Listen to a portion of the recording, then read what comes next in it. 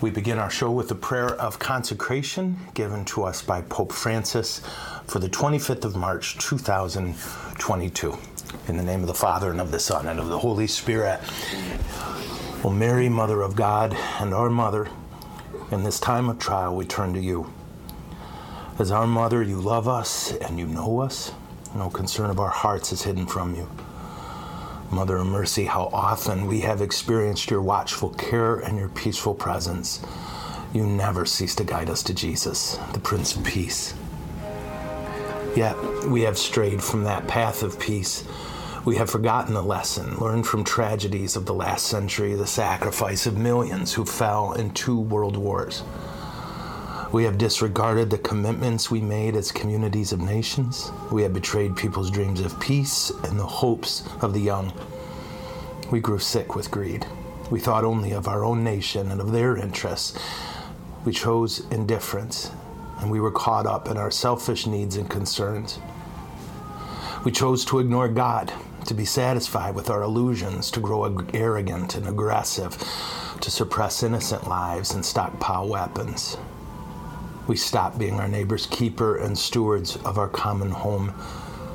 We have ravaged the garden of earth with war, and by our sins we have broken the heart of our Heavenly Father who desires us to love as brothers and sisters. We have grown indifferent to everything except ourselves, and now with shame we cry out, "Forgive us, Lord." Holy Mother, amid the misery of our sinfulness, amid the struggles and weaknesses, amid the mystery of iniquity that is evil and more, you remind us that God never abandons us, but continues to look upon us with love, ever ready to forgive us and raise us to new life.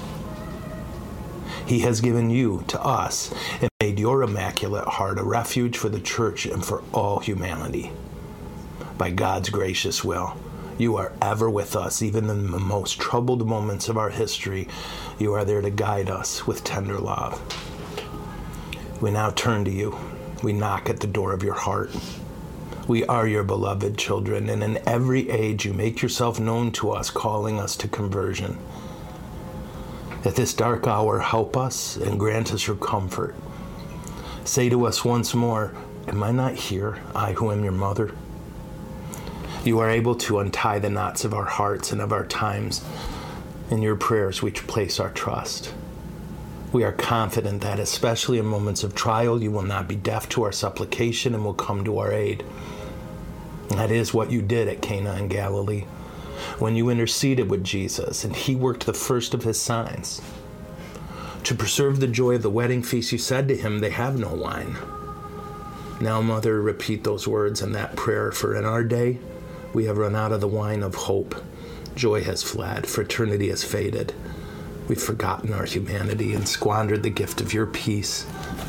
We opened our hearts to violence and destructiveness. How greatly we need your maternal help. Therefore, O Mother, hear our prayer.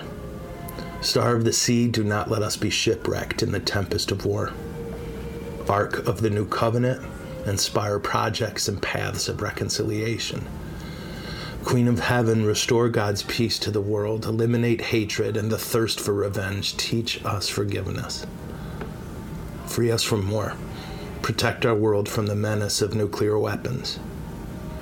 Queen of the Rosary, make us realize our need to pray and to love.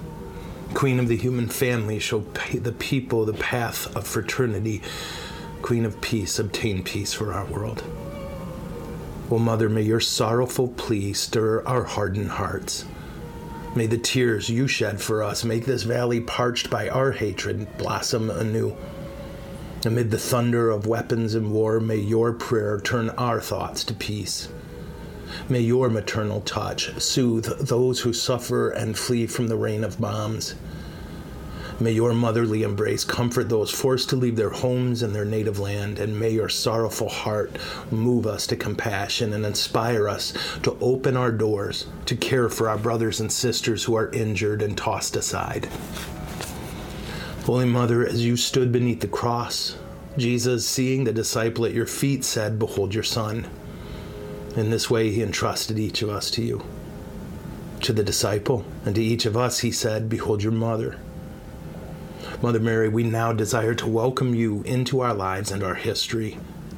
At this hour, a weary and distraught humanity stands with you beneath the cross, needing to entrust itself to you and, through you, to consecrate itself to Christ. The people of Ukraine and Russia, who venerate you with great love, now turn to you even as your heart beats with compassion for them and for all the people decimated by war, hunger, injustice, and poverty.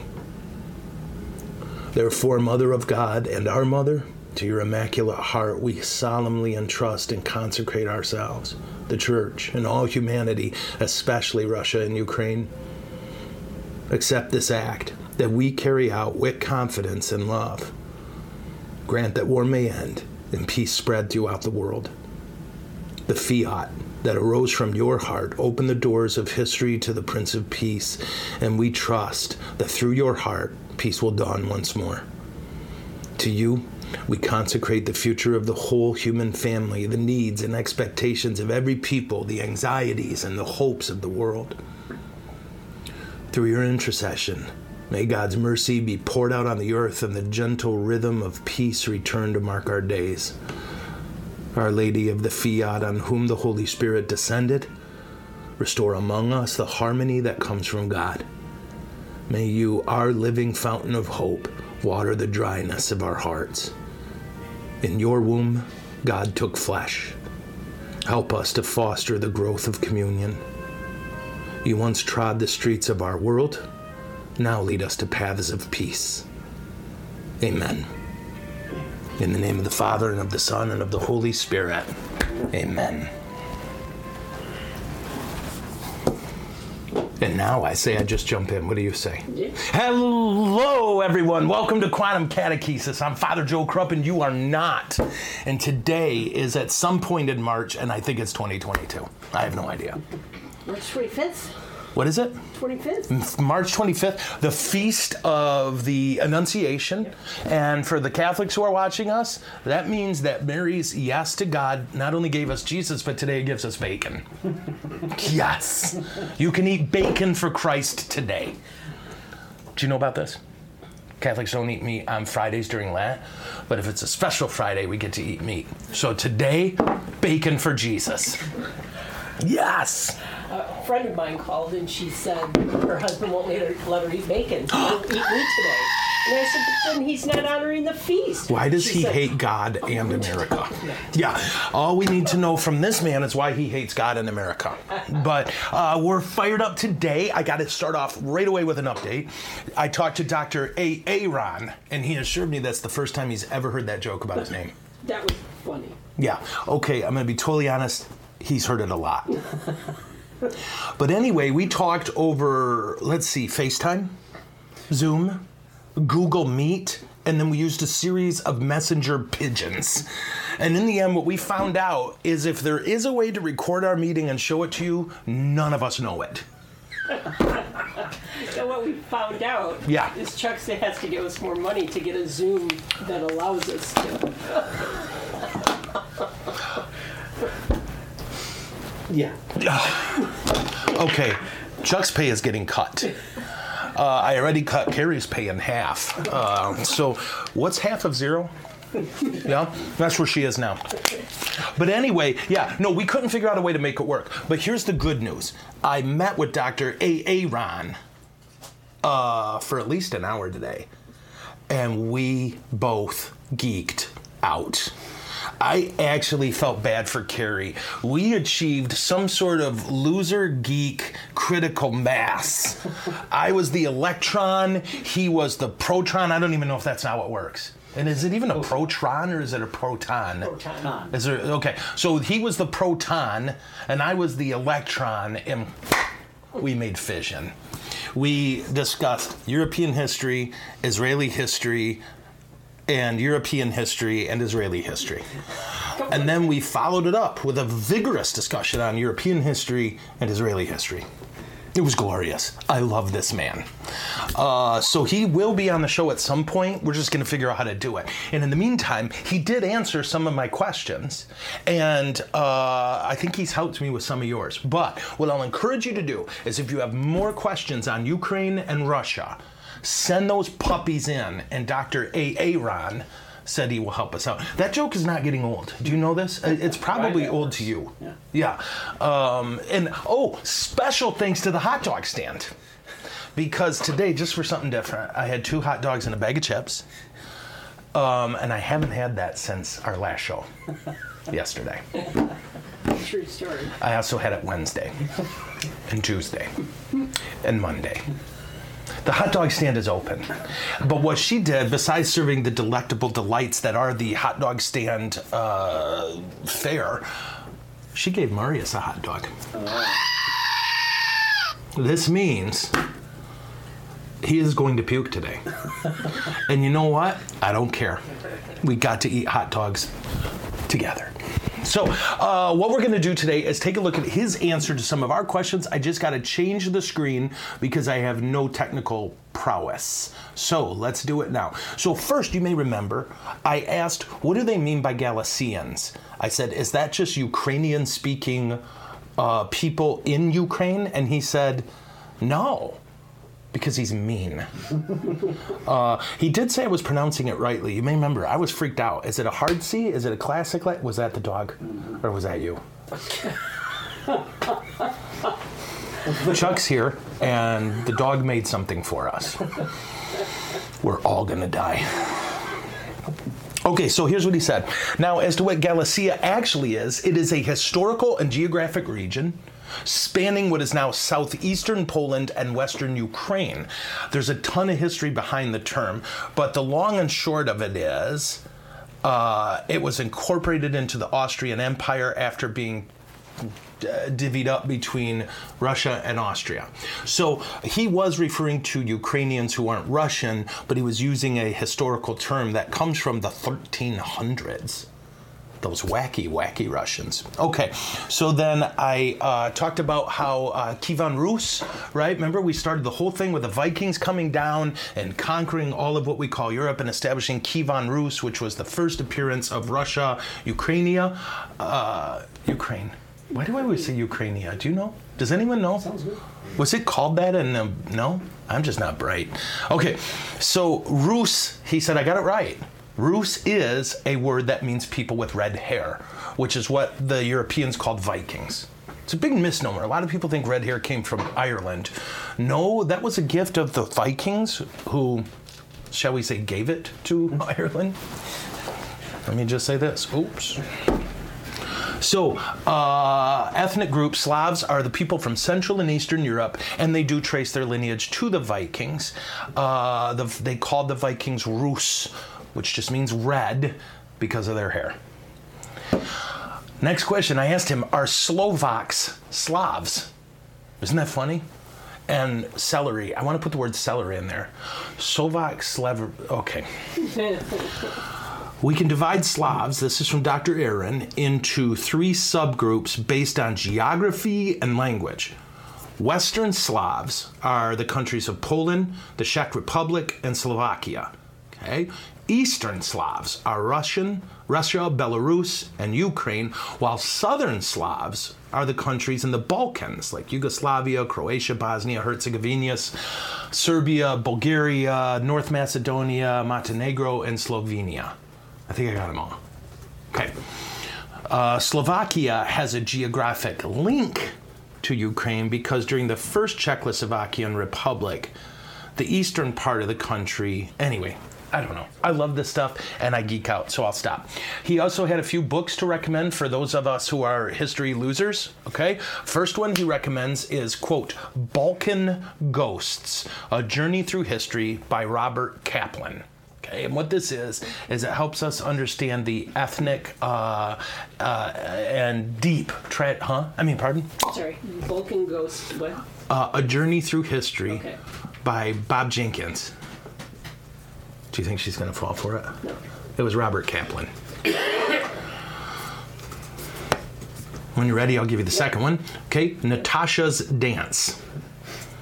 It's a cultural history of Russia.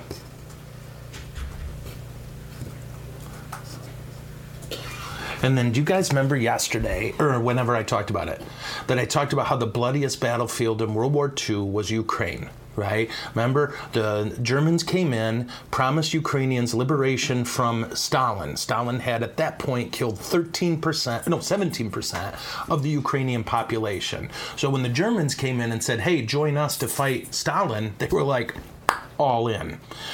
Then the Germans, of course, betrayed and butchered the Ukrainians, and what was it, 2.5 million, I believe? And then they joined Stalin's Red Army and pushed the Nazis out. So that whole time in history, a book about that called Blood Lands, one word, Blood Lands, Europe between Hitler and Stalin. That's another recommendation. Am I driving you nuts? There's one more book after this. Okay? And then the final book, Red Famine. Okay, and that's when I talked to you about Stalin's forced famine of Ukraine, where he starved the Ukrainians out so that he could make room to bring in ethnic Russians. 7.5 million Russians Stalin moved in after he starved out the Ukrainians. And that's why, like Crimea, remember that whole thing about the Crimean Peninsula? That's why there's so many Russians there, because Stalin put them there after he killed all the Ukrainians. Stalin was really a sweet guy. You know, it's one of those things where at judgment, you just assume he got one of those, bruh. You know what I mean? Just, bruh. Do you think he got a shot here? Like in hell. Well, anyway, okay. So these wonderful answers were provided for us, virtue of Dr. Aaron, who is going to help us in the future, he said. And I'm pretty geeked out. He's a Midwesterner, so he's our tribe. And he's lived over there for 16 years, I believe. Yeah. And he teaches at the university there in Czechoslovakia. So, and he's an Israeli expert as well. And that's where I truly, I almost asked him to marry me. I don't even like men. Should I not have said that? Let's just move on. We'll move on. So let's get to your questions now. And if they're questions about the Russian aggression, let's call it what it is, then if I can't answer them, I'll save them for Dr. Aaron. Okay, so the first question, can we really eat meat today? Yes. Yes. Yes. Let me say it backward. Sí. Is that, I don't know how you would say it backward. Yeah, that sounds good. Wasn't that a Paul McCartney, Michael Jackson song? Seriously, say what you want, but don't play games. I can't believe I remember this. With my affection, words and God and stuff. Okay, so yes, you can eat meat today. It is a feast day. You can fast on feast days. It's just not recommended. So like for me, when I was a smoker, I gave up smoking at Lent. And I knew if I smoked on a feast day, that was done. So I didn't smoke on feast days if I could avoid it. And by could avoid it, I mean if I could cowboy up. Does that make sense? So if you choose to fast because you know not fasting will break whatever thing you've built up, yeah, go for it. But otherwise, celebrate. It's a good day today. Mary said yes to God and we got Jesus. And if you haven't figured out, Jesus is fairly to partly cloudy important. The whole save the world thing. Okay, I am curious why white was worn for the Annunciation being Lent, where most saint days during the... Okay, I get it. The question is, why did we wear white this morning? During Lent, on most saint days, we wore purple. So just do a little divider in your head, okay? There's memorials and... Johnson, Smith, Jones, I can't remember the other word. There's memorials and commendations, I think. Commemorations. Yeah. There's memorials and commemorations. Those Lent trumps the feast day, meaning you can pray the collect, that's the opening prayer, and you wear purple. That's how you say it if you're a priest in Boston. You wear purple. Okay. But when it's a major feast, like St. Joseph, we wore red or white. Okay, and Mama, we wear white. So I think those are the only two major feasts during Lent this year. I'll double check. But so that's the deal. When it's memorials or commendations, we do wear the color purple because of Prince and Lent. We celebrate Prince. We're going to let that one go. Yeah, we're going to let the Prince joke go. Okay. Love Prince. I love Prince. Have I ever showed them my collection? No, that would be amazing. Someday I should show you guys. This is actually true. I'm not kidding. I have every CD Prince ever made. I just think some of your bootlegged stuff maybe you shouldn't show. Yeah, I do have some of the illegal ones. Like in the early 90s, you may remember he was in that contract dispute with Sony. And I bought 2 CDs out of the back of a car in St. Paul, Minnesota. That's a true story. Did I tell you about Matt Burke meeting Prince? No. Are you serious? True. Okay, so for those of you who don't know, we're going to have Matt Burke on the show pretty soon, I think at the end of the month. Matt Burke was an offensive lineman for Harvard, and then he played in the NFL. He's got a Super Bowl ring. Good dude. He goes around and gives talk to Catholics, and he's just a good dude. And he and I have been hanging out for a few years now. And when he found out I love Prince, he did not like me as much. Okay, but be this as it may, he told me a story about meeting Prince. This is a true story. Okay, so he was at court in St. Paul, Minnesota. I don't know why. Let's not ask Matt any follow-up questions on that one. Okay, but the judge calls the name for Prince, but of course it was his birth name, which I can never remember. I can never remember his birth name. Oh, you're going to look it up? Well, yeah. Chuck's not on and I am. Are you looking it up? Uh-huh. Chuck is not serving as my lovely research assistant today, so Carrie, who's drunk, is looking it up right now. Prince Rogers Nelson. Yeah. Rogers Nelson, that's it. So his real name is Rogers Nelson. So the judge calls up Roger Nelson, and up gets Prince, all 5'3" of him, who nances up to the stand, and the judge says to him, "What is it you do?" Because the judge was intrigued by everyone snapping pictures. And this was Prince's answer. Ready? "I feel a beat, I lay it down." Yes. He's a god among men. Can you imagine the judge? This is what you got to hear Burke tell the story, because Matt's got that voice, and it's about 3 levels deeper than mine. But I feel a beat, I lay it down. What if he had that on a card? Yeah, that's what I want. I want that on my business card. Father Joe, I see a sacrament, I lay it down.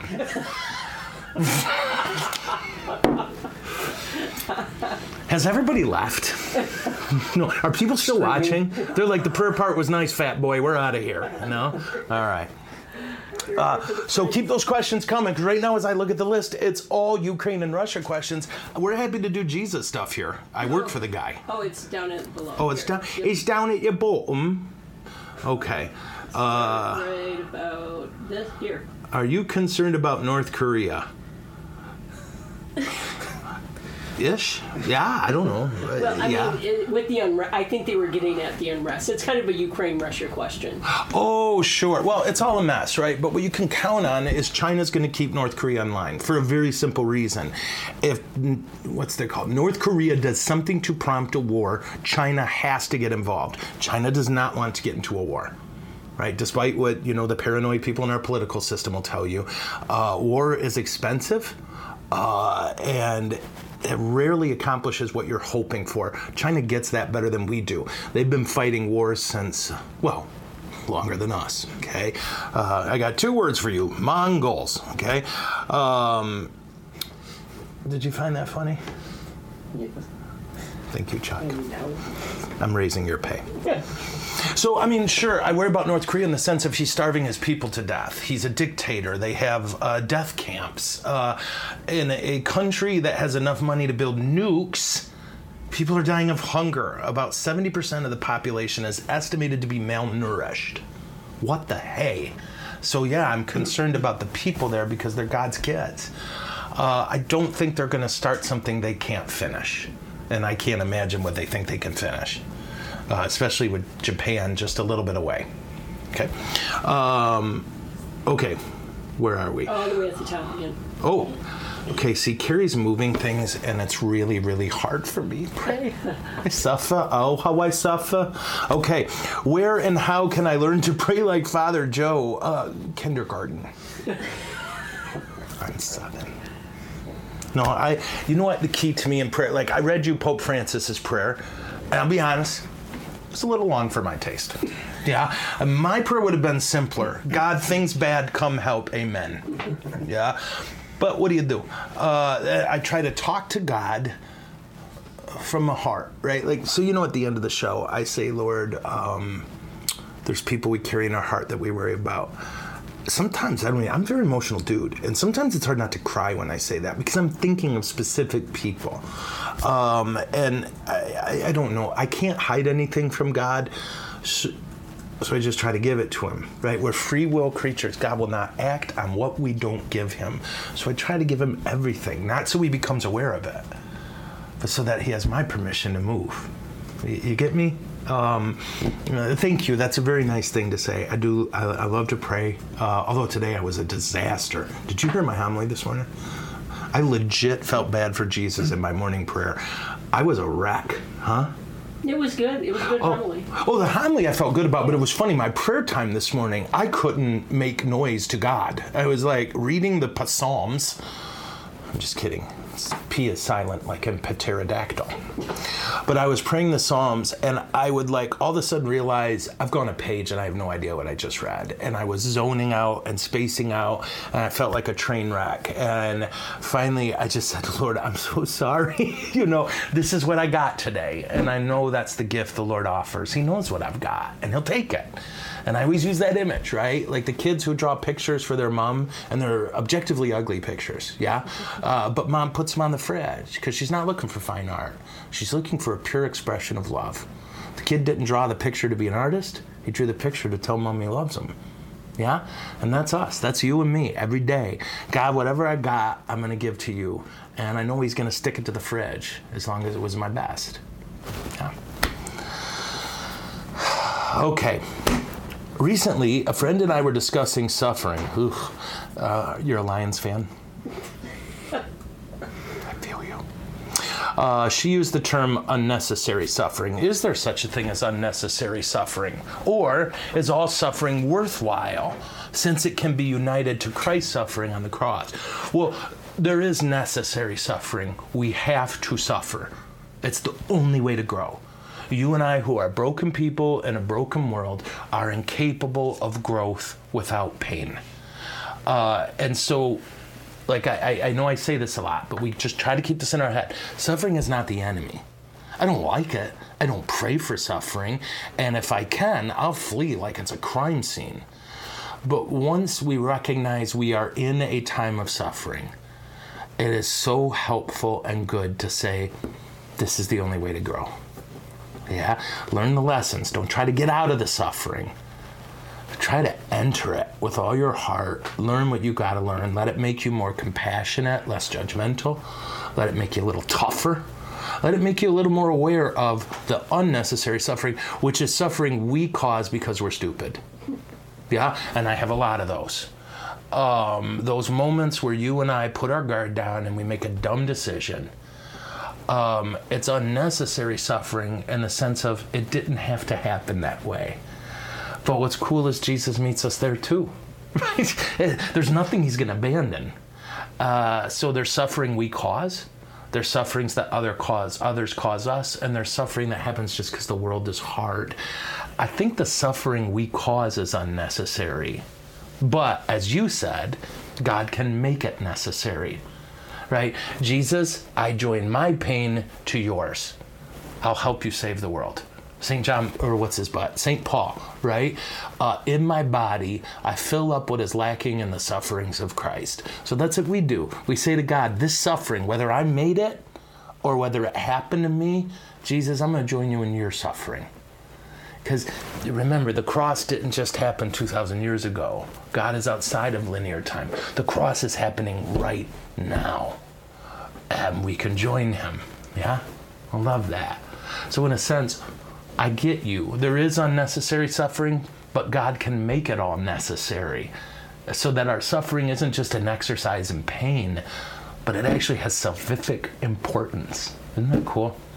This is how much you're loved. He didn't just enter the good stuff of our lives. He entered the worst. You die? Okay, then I'll die. Yeah. Yay. God's good at his job. He can keep it. I know he's worried. He was waiting for my approval. I drank an obscene amount of coffee today. I did. I was in trouble. At 11, I said to Kiri, I'm actually going to fall asleep sitting in my chair. And so I made like a 55-gallon drum of coffee.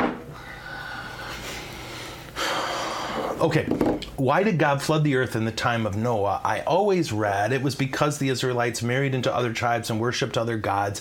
I've heard other reasons, which is true. Well, the idea we're supposed to take away from that is that whatever the scenario, things got really messed up. Yeah, they weren't Israelites yet. Okay, they weren't Jews yet. They were just dudes. Judaism doesn't really come until Abraham. So if that's helpful, to think of it that way, this was simply a time. What we're supposed to see in the story of Noah is that a couple key things. Okay, evil destroys. That's what it does. It has no other weapon. You get me? Evil is limited to power. Think of it that way. That it cannot create, it can only pervert, corrupt, destroy. So when the devil drove Jesus to the cross, he knew that was going to end him. You get that, right? Well, then why did the devil do it? Because he can't not. He can't not destroy. That's all he knows how to do. You know that old saying where they say, what is it? If your only tool is a hammer, everything looks like a nail. Mm-hmm. Okay, he's got one tool. Destruction. So we're supposed to take from it that the fruit of sin is death. When we sin, it creates darkness, and the fruit of that is destruction. We're supposed to see the flood like the waters of baptism, right? Washing away the sin and giving us a pristine new earth in our hearts. And then in God hanging the rainbow in the sky, remember that at the end? That's the term in Hebrew for when you hang your bow in a time of peace. So God ended, as he said right at the end of Genesis, or at the end of Noah, I'll never do this again. And he hung his bow, meaning he's not going to war anymore. But what else did he do when he hung his bow? Right? You see it in the sky, the rainbow. He pointed the arrow at himself. He was prophesying his death, that one day I'll take the arrow. I'll take the arrow to the heart. Does this make sense? Okay, that's what we draw from Noah. Okay, are the Galatians in 2 Maccabees 8:20 the people from Ukraine? Nope. Galatia was a city in Rome. Excuse me. That's a good question. I apologize, but at this point, 2 Maccabees, just second. So you're 200 years before Christ. The Vikings coming down from the north was 800. So it was 1,000 years later before the Vikings came down from Scandinavia primarily at that point. But the Galatians referred to Galatia, a city. Okay. Yeah. Is that how? Yeah. Yeah. Geographically, I'm trying to think of where it is. I want to say Turkey, but don't quote me. If my lovely research assistant was paying attention, he could be looking. Oh, hey, Chuck, I see you're looking. Isn't that great? No, would you look up Galatia, Galatia? I think it's in what we call Turkey now, but don't quote me. And if it's right, we can gobble it up. Yes. Yeah. Modern Turkey. It's in modern Turkey. Okay. As is Tarsus, right, where Saul's from, right? We always see Saul or Paul, St. Paul, as a white dude. He was Turkish. Yeah. Any difference between blessed holy water and blessed salt? Technically the salt isn't blessed, if I may be so bold. There's blessed water, which is where a priest might say over water, I bless you in the name of the Father and Son and Holy Spirit. What you might be referring to is exorcised salt. Okay? Exorcised salt and water. It's a mixture that priests will make. And why? Because the salt will make the water stay longer. Right, when we sprinkle it around the house, and if you get to pick, go with exorcised water and salt. That's spiritually, that's a very potent, huh? Exercise salt and water. Yeah, mixed together. Yeah, like that's what I carry in my bag. Yeah. So here's my happy bag, yes, and inside it is my happy pocket with all my Jesus stuff in it. So I've got my beard. There it is. Okay, so this is exorcised water and salt. So I did a prayer of exorcism over the salt and the water, mixed them together, gave it a little how you know. And now when I bless stuff, I don't know how to explain it. I guess because we have to use. You exercise both. You Yeah. exercise the salt and the water. Yeah. Okay. And it's a long prayer. It is. You've been there. Have any of you been there when I do it? It's a longie, but it's beautiful, and it's a clear thing, right? Every one of these, we remember spiritually we're at war. We're always at war. And this is one of our weapons. That exercise, salt, and water, you could say kind of, I'm anthropomorphizing here, okay? I'm making human words for a divine reality.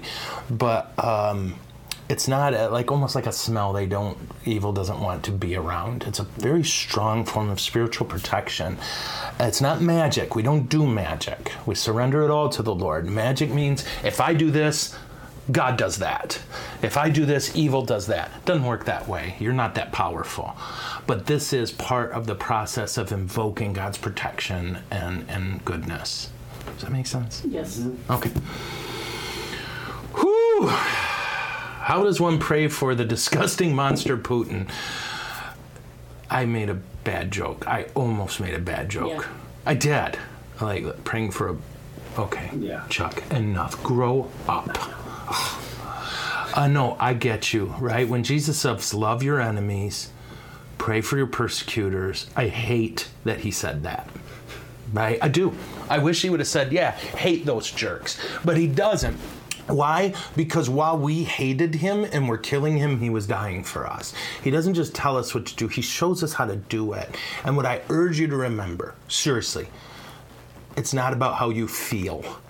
You cannot help your feelings. You don't have to feel happy butterflies about Vladimir Putin. Love is not a feeling. If it's a feeling, then no marriage will ever work. The feeling goes away in year 2. Right?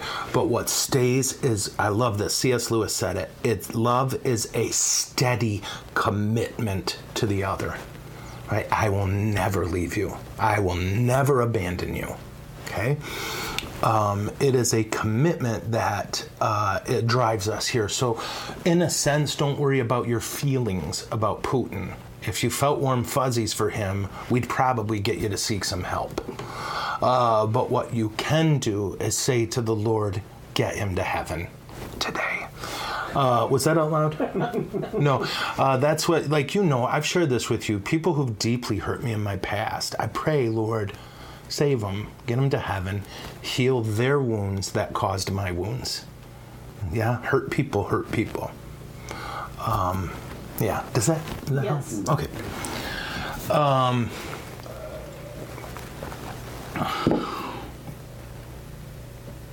going to go to the hell question. Does that work? Yep. Okay. My brain is screwy today. And some of these questions I read and I think, I will do a bad job. Okay. Father Joe, that's me. I have a question. Oops. I deleted too many. See, you put too many spaces in there, Carrie, so I fixed it. Fixed it. Yeah. Do you see why God didn't want me to have children, everyone? Do you see why this happened? Okay, Father Joe, I have a question that's been bothering me lately as I read the Apostles' Creed. So, for those of you not familiar, we have a couple creeds. There's the Nicene Creed, which is the longer, more detailed one. And then there's the Apostles' Creed, which is a little punchier and short. The Apostles' Creed is older. It predates the legalization of Christianity. Christianity was made legal in 325 AD. No. I always do that. The Creed was finished in 325 AD. The Nicene Creed in the city of Nicaea. Christianity was made legal 318, somewhere around 321, I want to say, but don't quote me. The Apostles' Creed was written before that. And it's a little punchier, shorter. I lean toward it because that's the one we pray in the rosary. And this little redneck brain can keep one creed straight. So anyway, in the Apostles' Creed, there's a line that says he descended into hell. Was that always in the creed, or when the church changed the wording and responses in several years back, was this line added? I skip over the line when saying this by memory, and every time I read it, I have questions. Like, 1, Jesus went to hell. 2, does this mean we all go to hell first, like in purgatory? 3, did Jesus die on the cross and take our sin with him to absolve us all from our sin? Okay. we use the word hell specifically to refer to the domain of Satan. That's not traditionally how the word was used. It's evolved. The word was Hades, the underworld. The word in Hebrew was Sheol, Sheol. And what it is this place where everyone who died waited. And what were they waiting for? The Messiah.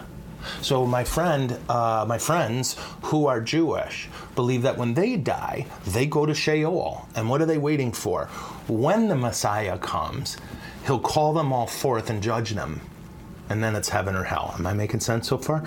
So that's what the creed refers to. In the second book of Peter, it flat out says in there that Jesus went down to hell and preached to the souls there, and that they followed him then up to the kingdom of heaven. But it's the word Hades, which again, at that point, Christianity was young, and it was just a general word for whatever's down there that isn't heaven. Okay? Is that helpful? Why didn't we change it to Hades? Because Americans don't make that distinction anymore. And there's no sin or no failure in that. That's just how it is. Language evolves. And good catechesis, theoretically, will help us with that distinction. So, does that make sense? Are we all good? Yeah. So, did Jesus go to hell? Ish. He went to the place where all the dead were waiting. And you think about like King David, Abraham, all those beautiful, Judith, all those beautiful and holy men and women who lived before Christ. They were just sleeping and waiting. And they were waiting for a voice they knew, and they knew that voice because they followed it their whole life. Okay. A loved one has left the Catholic Church and is now practicing New Age. This has actually strengthened my faith. I didn't know if they meant their faith. I'm sorry. Huh? Pardon? Oh, this has strengthened the faith of the person who bugged out? Yes. Okay, I got you. Is this oppression, possession, or both? Okay, possession's a funny thing, and it's a lot rarer than TV would have you believe. Okay, oppression is the idea that we invite evil spirits or draw them to ourselves, not in us, but around us. I don't know. And I'm going to be candid, and it might sound a little judgy. So if it seems off to you, ignore me. Okay? There's a way to appear to be spiritual by just being nice, right? And nice is good. Nice is important. But humans can pull off nice. Holy's a different thing. Nice is a part of holy, but it's not the total of it. And you may remember, I just did a homily on the devil, 3 weeks ago? And I talked about how, always the first shot's the good one. The devil's never going to come and tempt you with evil. He's going to tempt you with a good. Look at how he tempted Jesus. Oh, you're hungry? Hey, you can turn these stones into bread. Jesus could have. And then he wouldn't have been hungry. He would have got an immediate answer to his problem. An immediate answer is usually the wrong one, huh? We're made to suffer. We're made to suffer. Remember that. We're the only things God made that can suffer and think about it and find meaning in it, huh? She said... No, launch that missile, woman. She said it strengthened her faith in praying for the New Ager. Oh, my lady. Yeah. Heck yeah. I'll tell you what. Anytime we get desperate, we get holy. Yeah? That's a part of our fallen nature, but it also, God made it work for our good. That when we're hurting or someone we love is hurting, we pray more than when everything's rocking. That's just how it is. And on one level, we obviously want to grow beyond it, but we don't need to. God will take it. You get me? Yeah, groovy stuff. Prayer is how the soul breathes. Yeah, prayer is how the soul breathes. And you were not made for you. You were made for God and for others. And so by you praying for someone else, that's even more of a strengthening of your beautiful heart. Isn't that cool? Man. In the middle of these serious topics, I have to ask if you watched Michigan basketball last night. Yes, I watched their version of basketball last night. And actually, I did cheer for them. Dad and I both were, we wrote Big Ten, except Ohio State.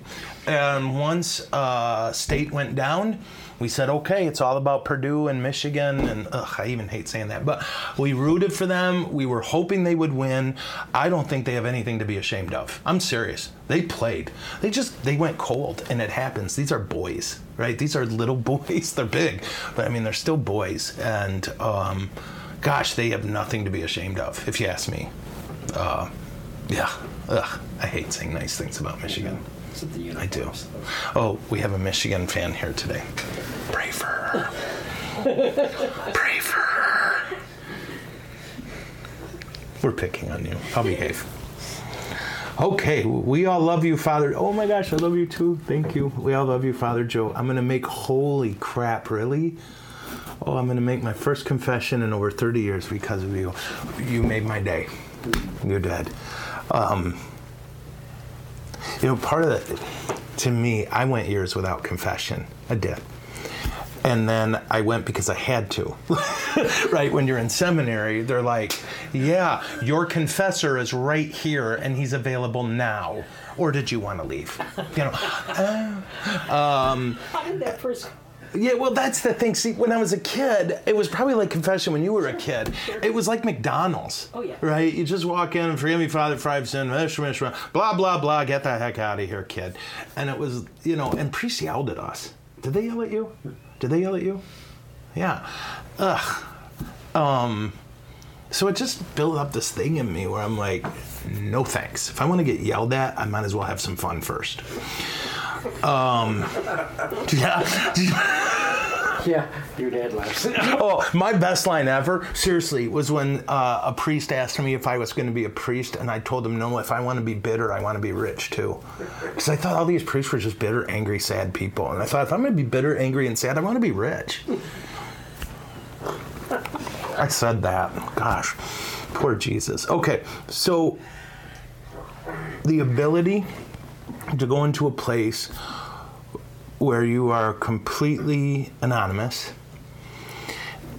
and to give God all that crap you're carrying around is so liberating. And like, he wants it. Like, your garbage is his treasure, because more than you want anything, he wants you to know love.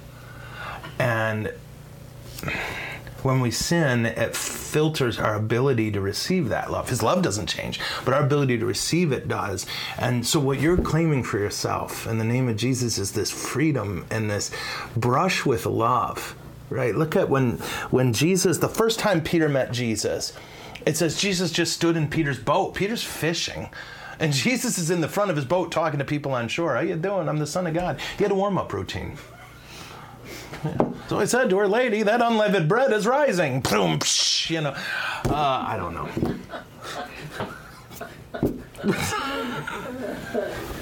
Try the lamb. Oh. Yeah, that's right. Try the lamb. It's tender tonight. Don't forget to tip your waitresses. So anyway, Jesus is teaching. Peter clearly is hearing him. And then what happens, Peter's response, and I love this, was it said, he fell at his knees and said to Jesus, get away from me, I'm a terrible man. And that Jesus' response wasn't say to him, oh no, Peter, you're a good person, He just said, follow me. I'm the cure, man, right? Follow me. That, I think you'll just have a great moment. I do. And I'm so excited for you. And, you. Okay. Would you please explain your shit? Your shit. Yes, SPQR. So this is what Roman legionaries wore. It's a symbol of the Republic of Rome when it wasn't really a republic anymore. SPQR. So Senate, and the people of Rome. Right? Because Romans always put the and on the end of the second word. So that's what it stands for. Roman soldiers would tattoo it on themselves, usually here, right? Or, and of course their tattoos were a little rougher than ours. And they had shirts that said SPQR on it. And it just the Senate and the people of Rome. And there wasn't a Senate anymore. This is off topic, but you mentioned meeting Keanu Reeves. What was the story behind that? It was his, what? You have somebody's attention. Well, yes, I did. Why, yes, I did. I want to meet him. I met Will Smith. What? Yeah. I love love The Matrix. Oh, I'm telling you. And Keanu Reeves, this is the funny thing. You know how he talks in movies? This is, honest to God, his first words to me. Well, hello, Father. He did. Because I was wearing my cassock, right? And he came, well, hello, Father. And no, lovely. Honestly, one of the two best people I met in that world. Him and Will Smith were just two of the most authentic, kind, oddly humble people I met. What was that for? One of his movies where there was an exorcism. So, I mean, you were working. Yeah, I was working on the helping with that. There was a Constantine. In the movie Constantine, he attempts an exorcism, and he did it right. You're welcome. But lovely guy, really, and I mean that. And like, you might think, well, of course it's public. Oh no, like a lot of the others that I met. He was just lovely and thoughtful, and I'm serious. Like, I saw him at one point bring coffee to a camera guy. Like, he went out for coffee and never said a word, didn't make a show of it, was just coming back. And I was like, dude, you know, the others have, 10 people flitting about them, wiping their nose. Yeah, lovely dude. And he's tall. They're all so short. Everyone in Hollywood is crazy short. He is tall. I'm 6'1", and he at least had an inch on me. Yeah, lovely guy. How do I go about getting... Are we doing all right? Are people happy? Yeah. Are they leaving? No. Okay. Pardon? I was kidding. I Okay. said 4 o'clock, but that's okay. Okay, you 4. Oh, sorry. I'm fine. I'm fine. Nobody panic. All right. Recently, I received a booklet. I'm gonna cough. From the Companions of St. Anthony that has a piece of cloth that claims to have touched a first-class relic of St. Anthony Padua. What are the chances this is a second-class relic? What if I throw the booklet out? You can throw the booklet out. Right? Unless the cloth is in there. I don't know. But the cloth you should save. I would assume it's a third-class relic, which is still lovely, But either if you don't want it anymore, bury it or burn it. Or I guess those are your only options. If you live around here, anywhere in the South Flint area, bring it to us. We got a whole big box of stuff. I'll be honest, I'm not a big fan of how some of these religious orders do fundraising by mailing out things like that, because I think it puts you in a spot, and it feels very manipulative to me. But what do I know? Since baseball's back, who's your Tiger? Candelario. I am, first, Miguel. Right, Miguel. You didn't read it the whole thing. Oh, who do you like in the bullpen? First, who's my Tiger? It's Miguel. I would take a bullet for him in the leg, like the fleshy part of the thigh, or the buttocks. Okay. I said that. Remember the 55-gallon drum of coffee? Okay, and I love Candelario. I just think that man's a freak. I'm so excited about Javi Baez at short. I hear they're going to put Scope on second. I think that would be the best move possible. When we got him from the Twins, Jonathan Scope was rated one of the top defensive second basemen in baseball, and we put him on first. And I get it. We needed him at DH, but anyway, blah, blah, blah. I have high hopes for us. In terms of our bullpen, who do I like? I love Soto. I know he's insane, and I know he's unpredictable. But when he's on, he's unhittable. And in fact, if you go on YouTube, I just saw this last night, and I don't know how to find it. Someone sent it to me. I'm not the best at this stuff. They put a camera on a catcher's helmet right here, like a mining light, yeah? And then they had a major league pitcher throw a 98-mile-an-hour pitch. You can't see it, right? Hitting a major league pitch is the hardest athletic thing to do. And it does just blow me away. And there's Soto blowing 99-mile-an-hour, 100-mile. It's just like, that's freaky to me. Yeah. Oh, I'm so excited for us. We are going to finish at least second. I just said that. And the Twins loaded up. Did you see the Twins? I hate them now. Okay. You would think everyone in the American League Central would be like, no, it's the Tigers' turn. They're trying to win. Did I answer the Antony question? Yeah. Okay, how do I go about getting rosaries and medals blessed? Did I do that one? Not yet. Oh, just ask your priest or deacon. Yeah.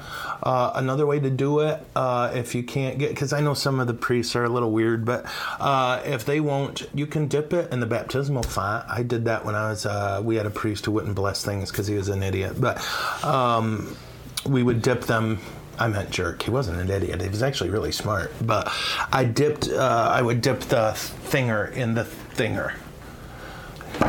Yep. I can't make talk. What words am I trying to make? Dip the object in the baptismal font. Why does the church have their own lawyers and judges? Well, we're our own country, right? Remember, the Vatican is a country, 11-acre country, and it's the last absolute monarchy in the world, I think, which is weird to think of. But we have our own post office. If you go to the Vatican, they have mail trucks, and they have their own police force, and I can never pronounce the word, cops. They have, and then we have our own legal system. Our legal system is a funny thing. I'm going to look and see if I have the law book here, but it really is crazy. If you look at, nope. I do have a Kung Fu lunch pail, though.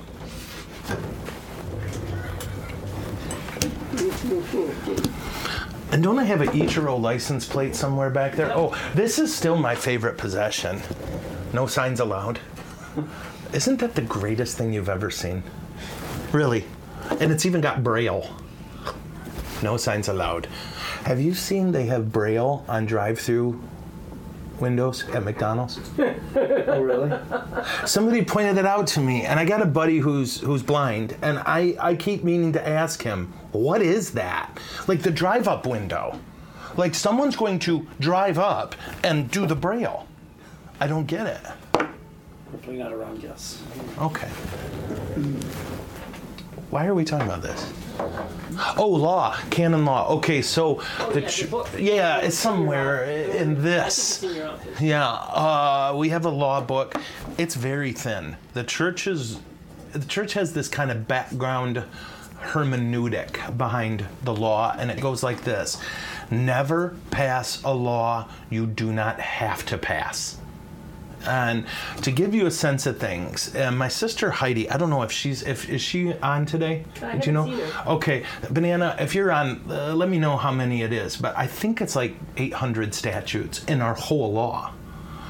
Why? Because the law can get you in trouble, right? If the law says, well, don't do this, if the law says don't pick up these headphones, somebody at some point will run into a situation where they have to, where common sense says you've got to pick up those headphones. And then somebody else will see it and say, you're breaking the law. And then somebody else will see that and say, well, that's not what the law means. And then we'll get 5 more laws, right? Don't pick that up unless it's Tuesday and raining and your mother's maiden name begins with a vowel. Right. There's always going to be exceptions to laws. And if you look at America, part of our trouble is we demand those exceptions be made law. Right? It's part of our self-obsession. So the church is super careful about making laws. If you see a law, it was a problem at some point. That's the rule. That's called the hermeneutic of suspicion. Okay? And our laws are different. Oh, there's Banana. She just wrote me. Okay. She said, she says 1,752 individual statutes. For our 2,000-year-old, 1.2 billion living member church. To give you a sense of things, the tax code is 20 books that wouldn't fit on this table for the U.S. So it's a tiny amount of laws. Thanks, Banana. And by the way, did I tell everybody what Heidi's doing now? I think you did, but you can tell them again. Okay, I'm going to brag because my sister's a goddess, and yours is probably good or whatever, but it's not mine. My sister is now head of the tribunal in the Diocese of Lansing. Is your sister head of the tribunal in the Diocese of Lansing? Oh, mine is. I work an 8-hour day at the hot dog stand. What is the maximum amount of hot dogs you should eat that day? You should probably leave one. Right? Because what if a hungry person comes along? And you can split it with them, and you can have the other half. But to me, they would fire me because I would not be certain. People would be like, I'd like 2 hot dogs. Sorry, we're out. Next question. And we wouldn't be out. They'd be like, I see 50 behind you. Those are mine. Any other questions? Any follow-ups? Yeah. I can sell you chips. Oh, I'll sell what is that one chips everyone sells? And I'm like, why do you do that? Vinegar and sea salt? What is that? Salt and vinegar. Salt and vinegar. Like who? So good. What? My favorite. Okay, we're fighting. They smell like feet, but they're good. They smell like your feet? Not mine, but just feet in Oh, general. feet in general. Okay, I'm sorry. They were like, that's a curious. Okay, so they smell like human feet? Oh, okay. I don't know if you know this. Feet freak me out. Like, there's this thing, we were just talking about this Wednesday, right? That priests on Holy Thursday in our church, like, all these people line up and I'll wash their feet because that's what Jesus did for the disciples. Just leave it at that. Yeah, Your face that was good, yeah. tells the whole story. And you know what I do because I hate it so much? I'll kiss their feet when I'm done. Oh, God. Just because I'm like, and you know what my other Lenten penance is? Have you noticed this at daily Mass? I've been doing, there's those 3 options, right? And one of them is Save Us, Savior of the World. I never do that one because I think it's the stupidest translation ever. It sounds like a joke. Save us, Savior. Right? No? I'm alone on this? So in my 24 years as a priest, creeping up on 25, I've never done that one till this Lent. And I thought, I hate it so much, I should do it. Save us, Savior. Don't you want to giggle? Seriously. Superman, Superman? Do you find that, no? Is that just in my head? That's in my head, isn't it? Do you find it weird? Don't find it weird. You don't find it weird? You don't find it weird? Well, yes. You do find it weird. Yes. Do you find it weird? No. Dad, do you find it, oh, Dad passes. He's Switzerland. This is what marriage does to a man. It makes him rational and disciplined. Oh my gosh, it's after 1. Do I, huh? This is the Oh, the top one? no. Oh, I can't say that word. I got you. All right. But it's what the cops are in the Yes. Vatican City, not the Swiss Guard. The Swiss Guard are the Pope's personal bodyguard, right? Nice. And if you haven't, They're kind of like the Secret Service. Yeah, they're the Secret Service, right? And if you want, I did a whole show on the Swiss Guard and how they became the protectors of the Pope by literally laying down their lives for him way back in the day. And if you get a chance, I think it was one of my better shows. I do. And it was called The Last Stand of the Swiss Guard. Great stuff. Okay. I am tired. It was a crazy day this morning. But a big part of it, I got to meet Dr. A. Ron, who's never heard that joke before. And we will get him on the show. So if you have more questions about Russia, Ukraine, Slavs, Slovaks, or partridges and pear trees, then be sure and submit them. And I see your question about the devil, by the way. Should I do it? I don't know. I'm tired. Okay, would God forgive the devil? Sure, he just can't receive it. God loves the devil. The devil is incapable of receiving it. That's the shortest way I can think to say it.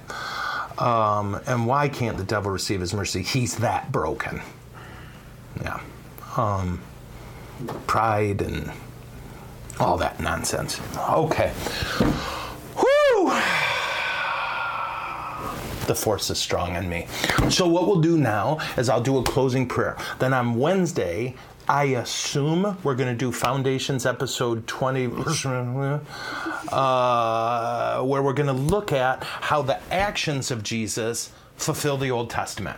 We looked at how the birth of Jesus fulfills the Old Testament. We'll look at how the actions of Jesus and the teachings of Jesus fulfill it. And if we have time, we'll get to how the death of Jesus does. In terms of the resurrection, nobody saw that coming, which is really wild to think about. right? The Old Testament prophesies a lot, and it's so cool to... Anyway, shut. So those are our next topics. Guess 2 up at the top. Yep. I'm so excited. And then on Guest 2, we're going to have Lyric Walsh here. Do I say doctor? No. Okay. Lyric Walsh is one of our parishioners, and she has a lot going for her. One, what an awesome name. Lyric. That's her name. And if I had a daughter, I would name her Lyric. 2, Lyric is a goddess. I love her. This is a holy and amazing woman, and she is a midwife, and she's working at Luke 52, right? So part of us being pro-life people means we're not just about, we got to end abortion. It means we're going to moms and saying, we are here. And that's what Luke 52 does. Any mom who's expecting and needs help, they take care of. Medically, all that kind of stuff. I love these cats. So I can't wait for you to meet her and to see what it's like that I get to be her priest. Right? I think that all the time about being here. I love being your priest. Poor you. I don't know what you did. So that'll be next week, and then on Friday we'll do our question and answer. Now at some point we hope to have some kind of thing with Dr. Aaron, but we can't figure out the tech. And some of it's because Carrie's drunk. There tends to be a 1-hour window where she's sober on Saturday, so we're going to go after it then. It's between 8:30 and 9:30 a.m., give or take 5 minutes. Has anybody yelled at me for saying you're drunk lately? Not yet. Okay. You know she's not. This is just my stupid joke. What? Uh-oh, I'm getting this. Oh, no, this is... This is stop it? About the time that... Hashtag? That Genevieve puts up hashtag Team Carrie. Team Carrie. That's what we should put on the team t-shirts. Team Marius, Team Carrie.